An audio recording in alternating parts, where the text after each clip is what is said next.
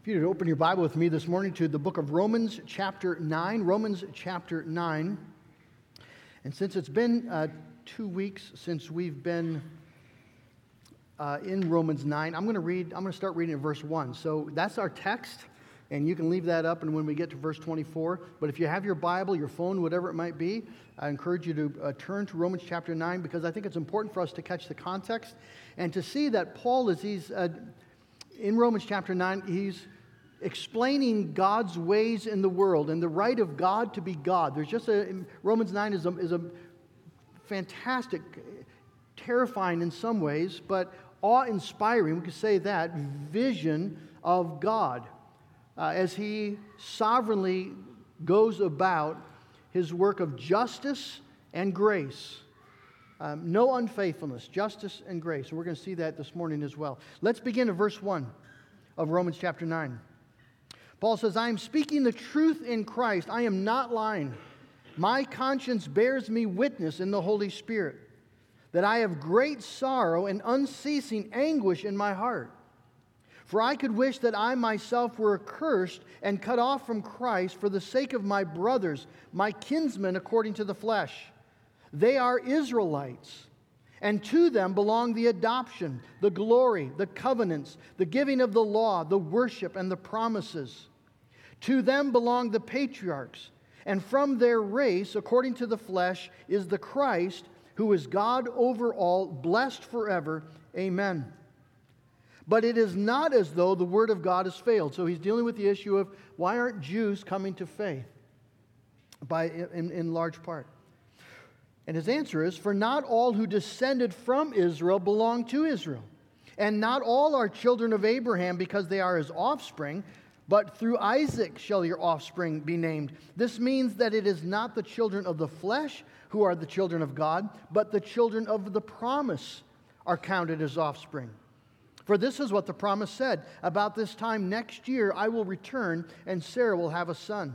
And not only so, but also when Rebekah had conceived children by one man, our father Isaac, though they were not yet born and had done nothing good or bad, in order that God's purpose of election might continue, not because of works, but because of him who calls, she was told, the older will serve the younger. As it is written, Jacob I loved, but Esau I hated. What shall we then say then? Is there injustice on God's part? By no means. For he says to Moses, I will have mercy on whom I have mercy, and I will have compassion on whom I have compassion. So then it depends not on human will or exertion, but on God who has mercy. For the Scripture says to Pharaoh, for this very purpose I have raised you up, that I might show my power in you, and that my name might be proclaimed in all the earth. So then he has mercy on whomever he wills, and he hardens whomever he wills. You will say to me then, why does he still find fault? For who can resist his will? But who are you, O man, to answer back to God? Will what is molded say to its molder, why have you made me like this? Has the potter no right over the clay to make out of the same lump one vessel for honorable use and another for dishonorable use? What if God, desiring to show his wrath and make known his power, has endured with much patience vessels of wrath prepared for destruction, in order to make known the riches of his glory for vessels of mercy, which he has prepared beforehand for glory? Even us, whom he has called, not from the Jews only, but also from the Gentiles. As indeed he says in Hosea, those who are not my people, I will call my people. And to her who was not beloved, I will call beloved. And in that very place where it was said to them, you are not my people, there they will be called sons of the living God. And Isaiah cries out concerning Israel, though the number of the sons of Israel be as the sand of the sea, only a remnant of them will be saved. For the Lord will carry out his sentence upon the earth fully and without delay. And as Isaiah predicted, if the Lord of hosts had not left us offspring, we would have been like Sodom and become like Gomorrah. Let's pray. Oh God in heaven, these are holy and heavy words. And I pray, Lord, that you would just take away all flippancy of mind and heart this morning, that we could hear them and see the glory of God in them and cherish your mercy. Remember your justice. Respond to you as you really are. And we pray in Jesus' name. Amen. I'd like to begin this morning by asking you, do you have a favorite psalm? If I ask you, what's your favorite psalm? Is there any that come to mind? Undoubtedly, some of you would say Psalm 23, the Lord is my shepherd, I shall not want. Maybe Psalm 46, God is our refuge and our strength, an ever-present help in trouble. Therefore, we will not fear. That's a great psalm. But whatever it is, I think we recognize that the Psalms have been a tremendous source of encouragement for God's saints throughout the ages. They're such an incredible comfort, particularly in times of trial or grief. Aren't you glad to know when life seems to be crashing down around you that God is a refuge and a strength, and that the Lord is your shepherd? Those are incredibly precious truths. But what if I told you this morning that actually those psalms don't belong to you? What if I showed you that you really don't have any right to use those words for your comfort because they're not addressed to you? They're not intended for you. They were written for God's covenant people, the descendants of Abraham, the Jews. And you are a Gentile. And that means that no matter how much wishful thinking you might wrap around this, the fact remains that the Lord is not actually your shepherd, and God has not promised to be your refuge.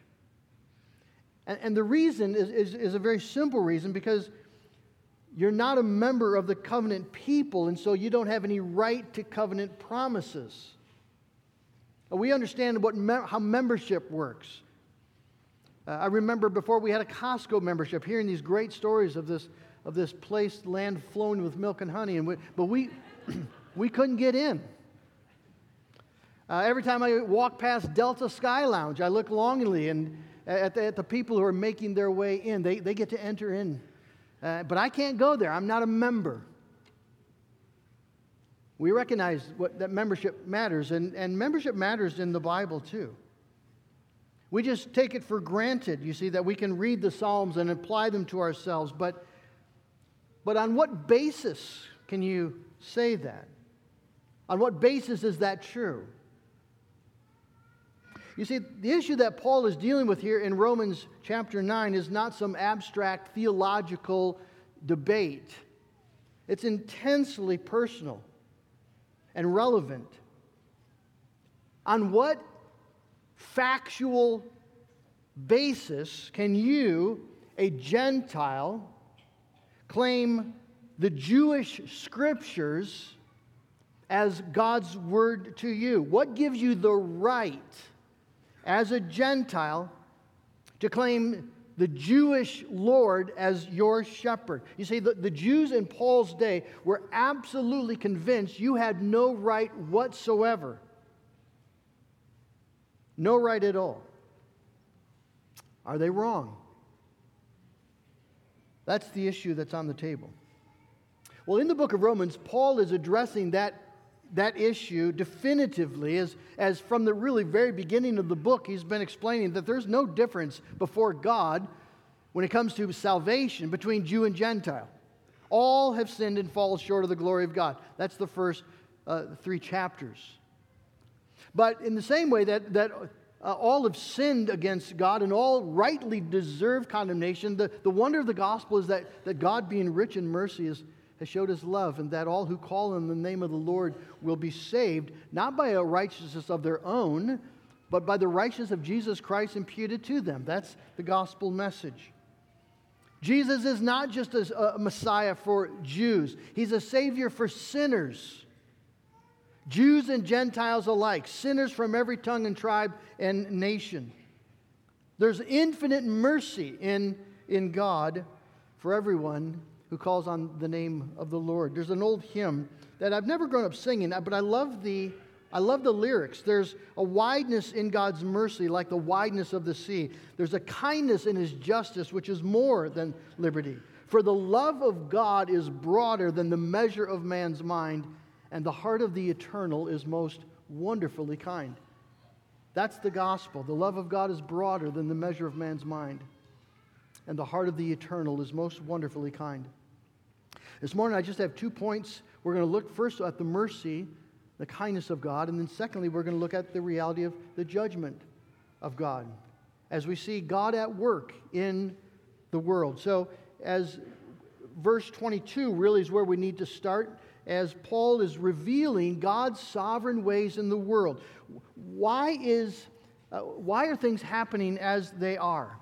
Why are the Jews not coming to faith? Why are the Gentiles coming to faith? Why does God allow wickedness in this world to continue? Why doesn't He bring judgment? And Paul says in verse 22, God is enduring with much patience. Think of that word enduring.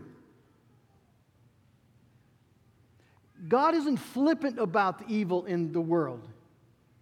He's not a stoic deity. He endures every lying tongue, every sexually immoral act and thought, every hateful word, every violent act. He endures. Day after day, year after year, God endures it. He doesn't bring judgment. Not now. Why not? Well, Paul says, because God's desires to make known the riches of His glory for vessels of mercy, which He has prepared beforehand for glory. That the delay of judgment is a delay of grace. It's a delay of mercy. God's great work is His gracious work. The underlying reason why God is allowing this wicked world to continue to roll on is His ultimate desire and purpose to magnify the glory of His grace. So that's big picture what God is doing. And Paul exalts in the grace of God in the way that God is magnifying His glory through Jesus Christ, the Savior for sinners. But what Paul delights in, the Jews find offensive. Deeply offensive. Because in their mind, they're convinced that this gospel of grace actually violates the Old Testament Scripture. When Paul goes around talking about Jews and Gentiles both needing grace alike, well, that just doesn't, it's not what they read in their Bible. You see, they're not bigots. But when they read their Old Testament Bible, they see clearly that God made a covenant with Abraham and the descendants of Abraham. God did not make a covenant with the Philistines. He did not make a covenant with the Jebusites and the Ammonites and the Amalekites. He destroyed them. Didn't make a covenant with the Romans. Did not make a covenant with the Greeks. Made a covenant with Abraham. Just open your Bible and read it. It's right there. And it's all throughout the Old Testament. So when Paul is talking about Gentiles as though they are members of the covenant, well, it's just not what they read in their Bible. If you want to be a member of the covenant community, you have to become a Jew. You have to take on the Jewish religion and Jewish laws and Jewish customs. The path to heaven is a Jewish path. And Paul is trampling all over that when he's talking about the gospel of God's mercy for Gentiles. Well, Paul had responded earlier in chapter 9, as we read, by pointing that the Jews had misunderstood the nature of the covenant in itself. That God did not make a covenant with every physical descendant of Abraham. Abraham had two sons, Isaac and Ishmael. One was a member of the covenant, the other wasn't. Isaac had twin boys, Jacob and Esau. One was a member of the covenant, one wasn't. And so God reserves the right to show mercy to whom He will show mercy. He's not bound by ethnicity. So that's the first thing, that they'd misunderstood the nature of the covenant itself. But now Paul moves the argument one step further To show that though God has, yes, worked redemptively through Abraham and through the Israelites, theirs is the patriarchs, there's the law, the promises, the glory. He's worked redemptively through the Israelites, but his saving purpose from the beginning has included Jews and Gentiles. That's verse 24. Even us whom he called, not from the Jews only, but also from the Gentiles. Now, we are familiar and comfortable with the idea of Gentiles being included in God's saving purpose. But in Paul's Jewish context, this is incredibly offensive. It is a frontal assault on the cherished Jewish conviction that they and they alone are the people of God. This is their assurance. This is their confidence before God. This is their righteousness. It's their pride and joy. They are Abraham's descendants. And Paul is blasting away at that foundation of confidence. He's destroying their ground of assurance. He's destroying their righteousness. The idea of God showing mercy to Gentiles as Gentiles. Well, that is a despicably offensive doctrine for a Jew. It's a hate crime, right, in today's language, against Jews. So the question is, why does Paul insist on beating this drum? He just doesn't let up. Why keep pounding on this highly offensive, emotionally charged issue? Why not just let it go? Let them believe what they want to believe. Well, the reason is because as long as the Jews, trust in their ethnicity, or they trust in their religious practice, as long as people trust in anything other than the atoning blood of Jesus Christ to make them right with God, they are not saved. And Paul dearly wants them to be saved. He said that at the beginning of Romans chapter 9. He says it again at the beginning of chapter 10. Brothers, my heart's desire and prayer to God for them is that they may be saved. That's why he keeps bringing it up. He wants them to be saved. Just a quick aside, why do Christians insist on trying to convert Muslims and Mormons and Hindus? I mean, why not just let them be?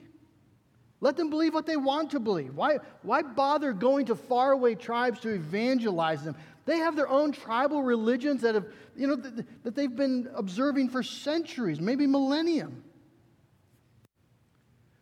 Why would we bother with that? Why disturb them? And the answer is because we want them to be saved. If you don't want them to be saved, of course there's no reason to go. You're just a meddler.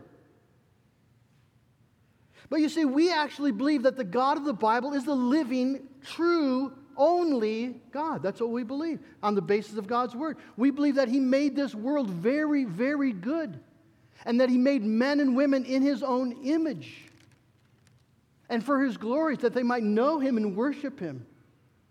And we believe that through Adam, there was great evil brought into the world, and the world was brought under a curse so that people are deceived. They're in the darkness. They're blind. They can't see. They don't understand the spiritual things of God. And they're in rebellion against God. And there's a day of judgment coming that every person who lives is going to stand before the God who created them and give an account for their life. And if they have not been rescued by the blood of Jesus Christ, if they have not been robed in the righteousness of Jesus Christ, they are headed for an eternity of condemnation and misery in hell. We believe that because that's exactly what the Bible teaches. That's what Jesus taught. There's no other way to be saved, you see, except through Jesus. And we want people to be saved. So Paul wants. My heart's desire is that they might be saved, but as long as they're trusting in their ethnic identity, in their moral Mosaic code, they're lost. And they can't be saved as long as they stay there. And so to help the Jews understand the ways of God and the way of salvation, Paul opens his Bible. What do the Scriptures say? Whom does the Lord call? Does he call Jews alone or Gentiles as well? And Paul says, let's just open our Bibles to the prophet Hosea. Remember Hosea? Hosea was a prophet of God about 750 years before Christ. Hosea was given an incredibly difficult task. He was commanded by God to go marry Gomer, a prostitute, and to have children with her. And he did. But then other children came along, and Hosea had no confidence at all that they were his children. And so he gave them names like Lo Ami, not my people. Lo Ruamah, no mercy. And that was God's message to Israel, that God was saying to Israel, because of their sin, you are not my people, and I will not have mercy on you. But God did not stay there. God follows up with a promise to restore, and Paul quotes from Hosea, those who were not my people, I will call my people. And her who was not beloved, I will call beloved. And in the very place where it was said to them, you are not my people, there they will be called sons of the living God. Now, Paul takes that promise, spoken through Hosea, to the Jews 750 years ago, and applies it to the current Gentile situation. F.F. Bruce says, what Paul does here is to take this promise and extract from it a principle of divine action which in his day was reproducing itself on a worldwide scale. Great numbers of Gentiles who had never been the people of God, they were Lo Ami, not my people. They had no claim on his covenant mercy, but were coming to be enrolled among his people and acknowledged as sons of the living God. That's the New Testament Gentile mission. So Jesus says you go to Jerusalem and Judea and Samaria and to the ends of the earth. That's the Gentile mission. That's what God is doing in the New Testament age. He is gathering in all those whom he has called, both among Jews and Gentiles. And this is the reason, though we are Gentiles, this is the reason we can claim the Psalms as our own. God has had mercy on us. Somewhere in our life, God showed his kindness. Maybe when I think about God's kindness to me, it goes back at least to my grandfather, who shows up in America 19 years old back at the turn of the 20th century, ends up in Chicago, knows nothing of Christ, but is lonely, only knows Dutch, and somebody directs him to the Dutch Reformed church down the street because they all talk Dutch over there. And so he goes and hears the gospel Sunday after Sunday, and 6 months later he's converted. And Grandpa then marries a Christian woman, young woman, and Gertie, and they have 11 kids, and they preach the gospel to those kids by their life and by their words, and those children all come to faith. And then they pass that gospel down to their kids, and I'm one of those kids. And many of you have stories like that, but for some of you, you're the first generation. Some of you were just living your life lost and never really had a relationship with Jesus Christ at all until someone talked to you. Matt Maloney, someone talked to him in the parking lot of Meijer and told him the gospel. He came to believe it. And some of you, that's your story. But however it happened, friends, at some point, God intersected in your life in his mercy, and he called you to himself. Why? Why? When the world is full of people who are just wandering around today in spiritual darkness and blindness, why did he call you? And the answer is just because he determined to. And yet because God did, you see, then you've become sons of the living God, and you can take then the Psalms and claim them. You can say with David in Psalm 42, "Oh God, you are my God. And earnestly I seek you. My soul longs for you." The Psalms become your song. Because you see, those who have the faith of Abraham are the children of Abraham. And by the mercy and the kindness of God, this Bible, the Old Testament and New, it's become your Bible, and God has become your God. You are His people. And that's the incredible kindness of God. And we should just be in awe of it. Just complete, utter awe. I was talking on an airplane flying out to San Diego this week to a lady who's grew up in a sort of a cultic Catholic home and knows the language, but because of her sort of cultic Catholic upbringing, wants nothing to do with religion. About my age, she's a professor, written some books, very kind, very closed to the gospel. Why am I sitting in my seat and she's sitting in her seat? The kindness of God. The kindness of God. It should make us tremble.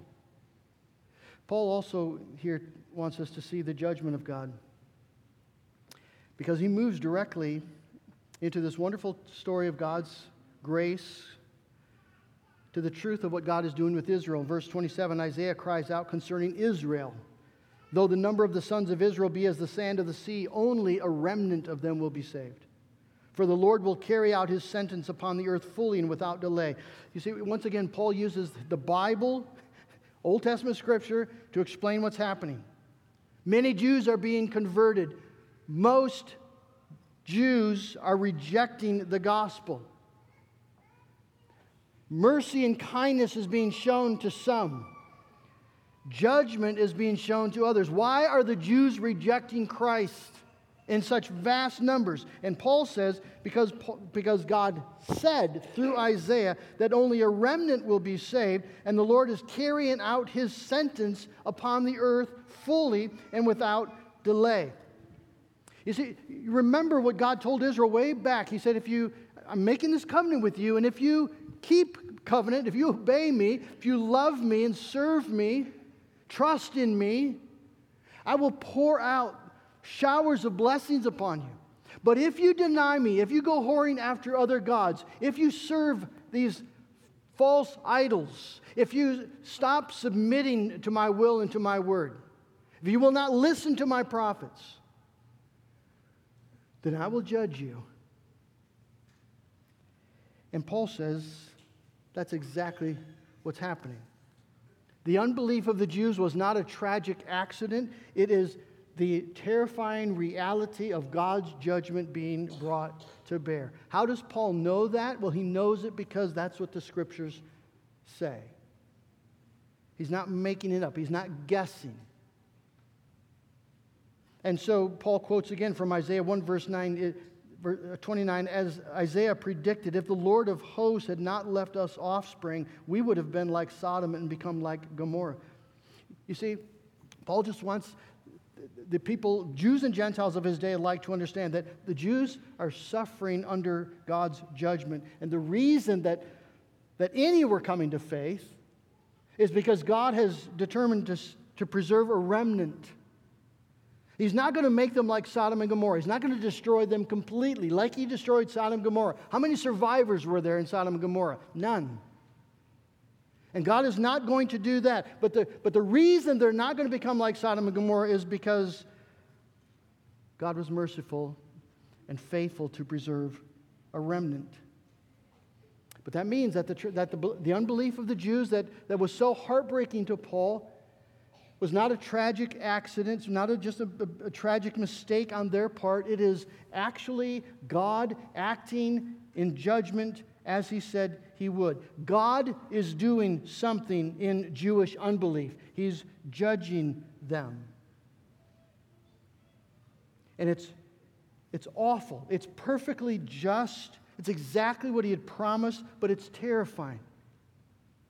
Because men and women and boys and girls who were Jews were living their life rejecting the Christ and enter into eternity without Him. As God's just response to sin. You know, the fascinating thing about this is that the Jewish people never believed it could happen. God sent prophet after prophet after prophet to warn His people of the coming judgment, and they couldn't hear it. What did they do with the prophets? They stoned them. They just couldn't bring themselves to believe that God would ever actually bring judgment upon them. Why couldn't they believe it? Well, they didn't take God seriously. They didn't believe that He would actually carry through on it. And even when the Son of God came and said the same thing, that you must repent and believe or judgment will come, they did not take the Son of God at His word. They crucified Him. They just could not believe that God would judge them. They were Jews. They were Abraham's children. God would never judge them until He did. And even when He did, and as He did, they didn't realize it. They were so gripped in their unbelief and blindness that they didn't even understand that their rejection of Christ was actually God's divine judgment on them.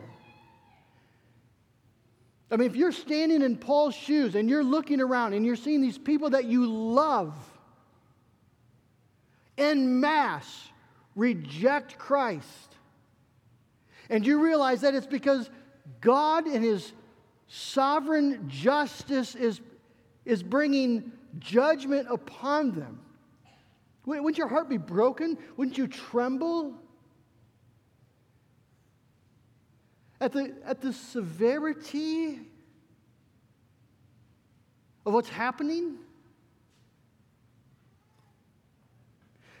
You see, I can't help but see a parallel in our own day. There are so many people celebrating the descending spiritual darkness in our society. People celebrate their freedom to rebel against God. They fight for their freedom to kill their unborn babies, their freedom to engage in debauchery, to boast in homosexuality. They gleefully trample over God's good creation of man and woman and happily embrace whatever lies the devil puts before them.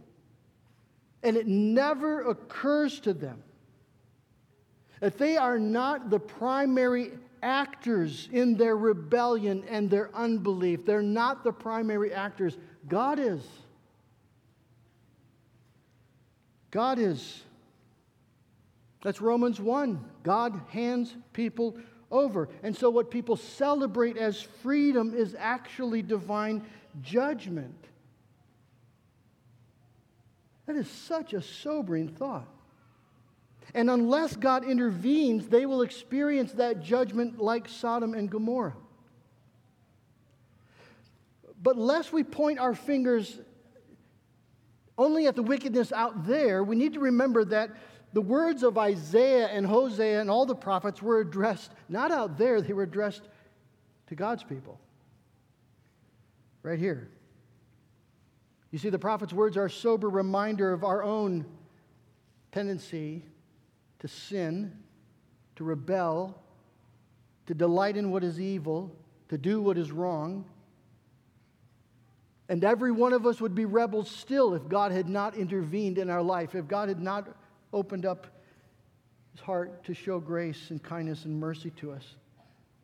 And if God would remove His hand, we would move immediately back into our rebellion and sin, and we would become like Sodom and Gomorrah unless God would preserve us.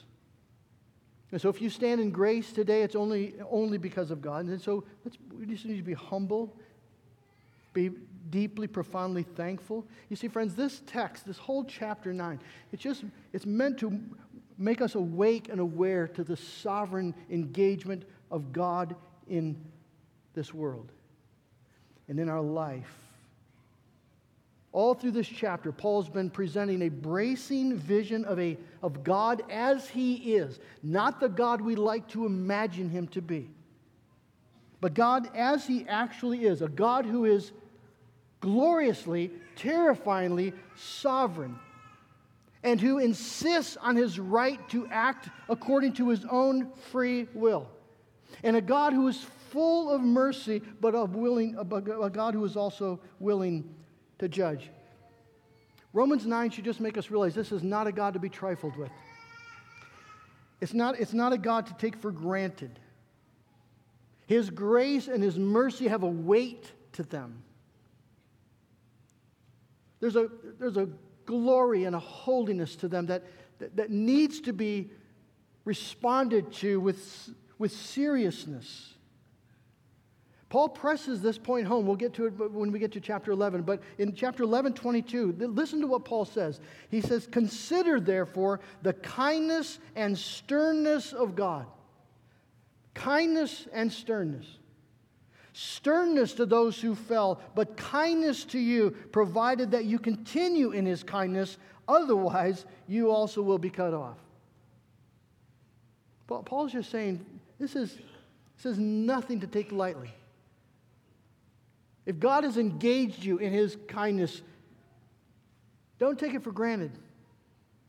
Don't trifle with it.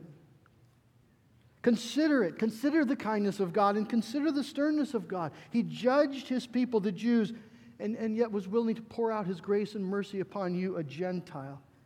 They got justice, you got grace. And for no other reason than God's own eternal counsel. Let that move you to worship, to praise, to thanksgiving, to obedience, to love. Let that become the great reality in your life that forms everything else in your life. So that we are dealing in truth with God as He is, and our prayers are both sober and full of gratitude.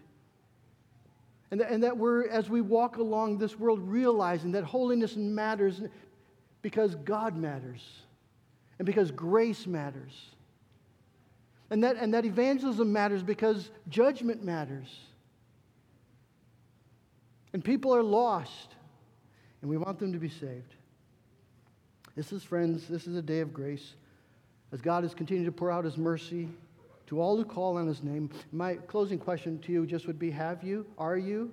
Do you? Is that your prayer? Lord, have mercy on me, a sinner. God, I want to know Jesus. Forgive me for my sin. Make me like Christ. Save me from my sin. Make me a son. Make me a daughter of the living God. God promises to hear and answer that prayer. Amen. Oh, God in heaven, these are sober things, serious things, glorious things. And we just pray, Father, don't let us wander in spiritual apathy and darkness.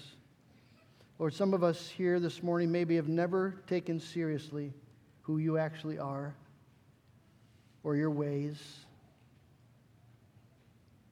We've never taken seriously, Lord, your promise to judge those who live in their sin. Maybe we've trusted in our religion, in our morality, our upbringing, our intentions, but we've never come to Jesus Christ. Father, I just pray that today you would show us the great danger that we're in, and that, Lord, today people would turn to Jesus Christ in truth. And Lord, for those of us who have believed by your grace and experienced your kindness, but if we've forgotten the kindness of God, I just pray that your word would open our eyes again, and that we would continue in your kindness as we live by grace and in faith, as we seek more and more to know you and to love you, trusting in you. Oh, Lord God, please don't let us be people who trifle with the things of God. I pray these things in Jesus' name. Amen.